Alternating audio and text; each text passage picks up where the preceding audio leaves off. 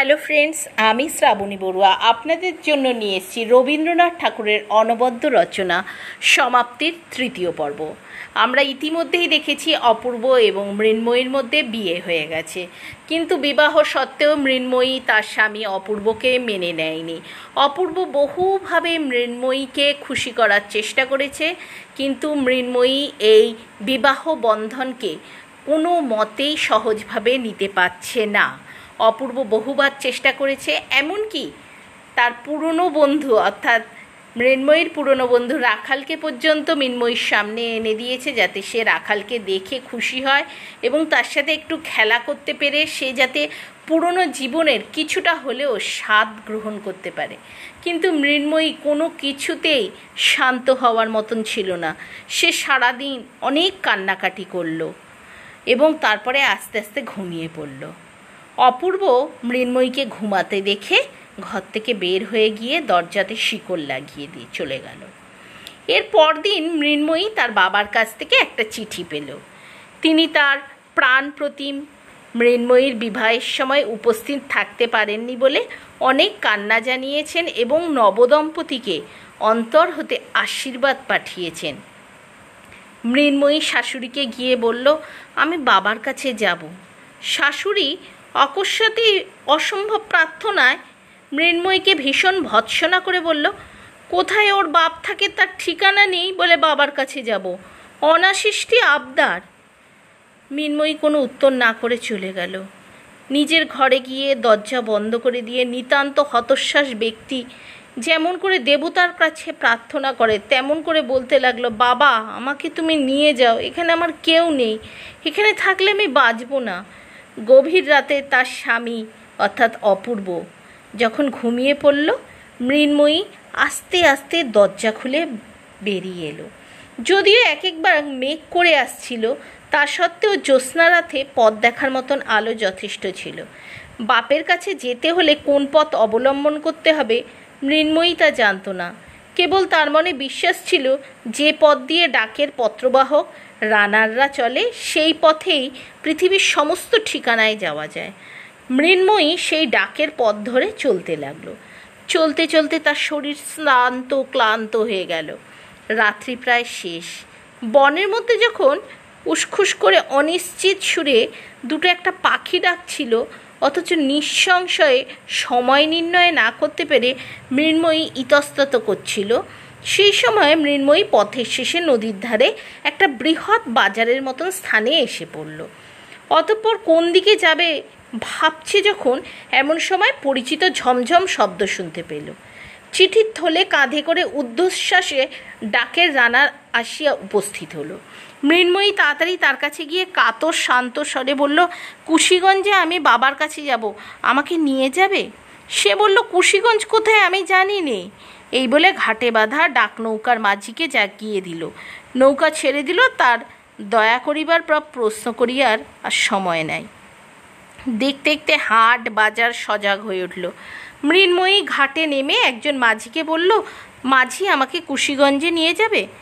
মাঝি তার উত্তর দেওয়ার পূর্বেই পাশের নৌকা হতে বলল, আরে কে ও? মিনুমা, তুমি এখানে কোথা থেকে? মৃন্ময়ী উচ্ছ্বসিত হয়ে বলল, বনমালী, আমি কুশিগঞ্জে বাবার কাছে যাব, আমাকে তোমার নৌকায় নিয়ে যাবে? বনমালী তাদের গ্রামের মাঝি। সে এই উচ্ছৃঙ্খল প্রকৃতি বালিকাটাকে বিলক্ষণ চিনত। সে বলল, বাবার কাছে? সে বেশ কথা, চলো আমি তোমাকে নিয়ে যাচ্ছি। মৃন্ময়ী নৌকায় উঠে গেল। মাঝি নৌকা ছেড়ে দিল। মেঘ করে মুষলধারে বৃষ্টি আসলো। ভাদ্র মাসে পূর্ণ নদী ফুলে ফুলে উঠল, নৌকায় দুলতে লাগলো।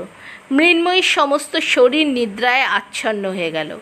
আঁচল পেতে সে নৌকার মধ্যেই শুয়ে পড়ল এবং এই দুরন্ত বালিকা নদী দোলায় প্রকৃতির স্নেহপালিত শান্ত শিশুর মতন অকাতরে ঘুমাতে লাগলো। জেগে উঠে দেখল সে তার শ্বশুরবাড়ির খাটে শুয়েছে। তাহাকে জাগ্রত দেখে ঝি বকতে আরম্ভ করল। ঝিয়ের আওয়াজে শাশুড়ি দৌড়ে এসে কঠিন কঠিন করে বলতে লাগলেন কথা। মৃন্ময়ী বড় বড় চোখ করে তার দিকে চাইয়া রইল। অবশেষে তিনি যখন বললেন, মৃন্ময়ী, তোমাকে তোমার বাপ মনে হয় কোনো শিক্ষাই দেয়নি, তখন মৃন্ময়ী দ্রুত পদে পাশের ঘরে গিয়ে শিকল বন্ধ করে দিল।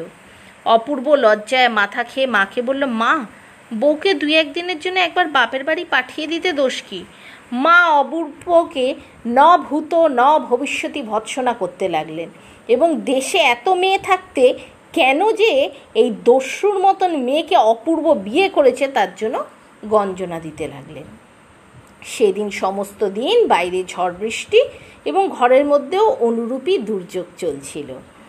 তার পরদিন গভীর রাতে অপূর্ব মৃন্ময়ীকে জাগিয়া কহিল, মৃন্ময়ী, তোমার বাবার কাছে যাবে? মৃন্ময়ী সবেগে অপূর্বর হাতে বলল, যাব। অপূর্ব চুপি চুপি বলল, এসো, আমরা দুজনে আস্তে আস্তে পালিয়ে যাই। আমার ঘাটে নৌকা ঠিক করে রেখেছি।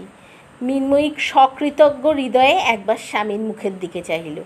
তাহার পর তাড়াতাড়ি উঠে কাপড় ছেড়ে বাইরে যাওয়ার জন্য প্রস্তুত।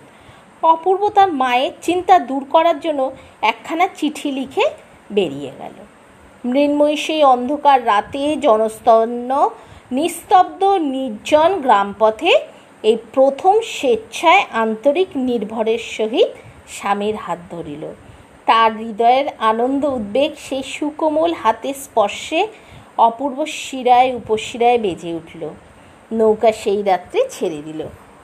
অশান্ত হর্ষোচ্ছ্বাস সত্ত্বেও খুব তাড়াতাড়ি মৃন্ময়ী ঘুমিয়ে পড়ল। পরদিন মুক্তি, কি আনন্দ! দুই ধারে কত গ্রাম, বাজার, শস্যক্ষেত্র, বন, দুই ধারে কত নৌকা। মৃন্ময়ী প্রত্যেক তুচ্ছ বিষয়ে অপূর্বকে বারবার জিজ্ঞেস করতে লাগলো, ওই নৌকায় কি আছে, ওরা কোথা থেকে এসছে, এই জায়গার নাম কি?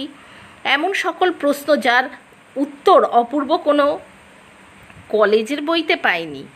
তাই কলকাতার অভিজ্ঞতায় কুলিয়ে ওঠে না তার প্রশ্নের উত্তর দেওয়া। বন্ধুগণ শুনে লজ্জিত হবে। অপূর্ব এই সকল প্রশ্নের প্রত্যেকটা উত্তর বলল। অধিকাংশ উত্তরের সহিত সত্যের ঐক্য হয়নি।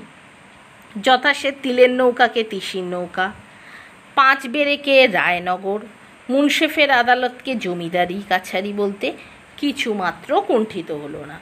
এই সমস্ত ভ্রান্ত উত্তর বিশ্বস্ত হৃদয় মৃন্ময়ীর মনের মধ্যে সন্তোষকে বিন্দুমাত্র ভাঙতে পারল না। অর্থাৎ অপূর্ব যা বলল মৃন্ময়ী খুশি মনে সেটাকেই সত্য বলে ধরে নিল।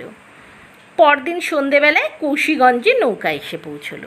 টিনের ঘরে একখানা ময়লা চৌকা, কাঠের লণ্ঠনে তেলের বাতি জ্বালিয়ে ছোট ডেস্কের উপর একখানা চামড়া বাঁধা মস্ত খাতা রেখে গা খোলা ঈশানচন্দ্র টুলের উপর বসে হিসাব লিখছিলেন।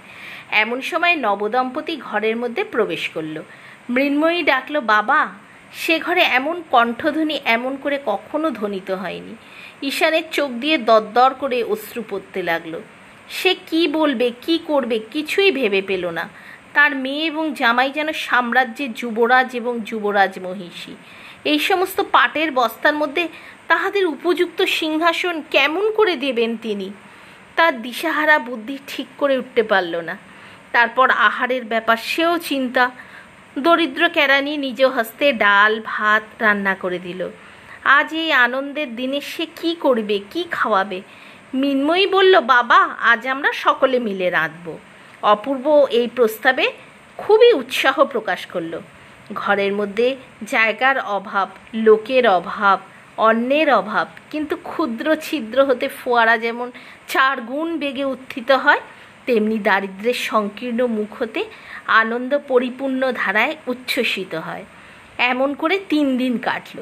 2 বেলা নিয়মিত স্টিমার এসে গেল। কত লোক, কত কোলাহল। সন্ধ্যাবেলায় নদী তীরে একেবারে নির্জন হয়ে যায়। তখন কি অবাধ স্বাধীনতা! এবং 3 জনে মিলে নানা প্রকার জোগাড় করে ভুল করে এক করিতে আরেক করিয়া রাধাবাড়া করল। তাহার পর মৃন্ময়ের হাতের চুড়ি এক যেন অপূর্ব সুন্দর নৈকন সকলের কানের মধ্যে মিষ্টিভাবে বেজে উঠল। বালিকার গলার মিষ্টি কলহ, মৌখিক অভিমান তার বাবার প্রতি সব কিছুই যেন অন্যরকম পরিবেশের সৃষ্টি করছিল। অবশেষে অপূর্ব জানালো আর বেশি দিন থাকা উচিত নয়। মৃন্ময়ী করুণ স্বরে বলল, আর কিছুদিন? ঈশান বলল, কাজ নেই। বিদায়ের দিন কন্যাকে বুকের কাছে টেনে নিয়ে মাথায় হাত রেখে অশ্রু গদগদ কণ্ঠে বললেন, মা, তুমি শ্বশুর ঘরে উজ্জ্বল করে লক্ষ্মী হয়ে থেকো। কেউ যেন আমার মিনুর কোনো দোষ না ধরতে পারে। মৃন্ময়ী কাঁদতে কাঁদতে স্বামীর সাথে বিদায় নিল এবং ঈশান সেই দ্বিগুণ নিরানন্দ সংকীর্ণ ঘরের মধ্যে ফিরে গিয়ে দিনের পর দিন মাসের পর মাস নিয়মিত মা আলোচনের কাজই করতে লাগলো। সো ফ্রেন্ডস, আজকের মতন এতটুকুই থাক।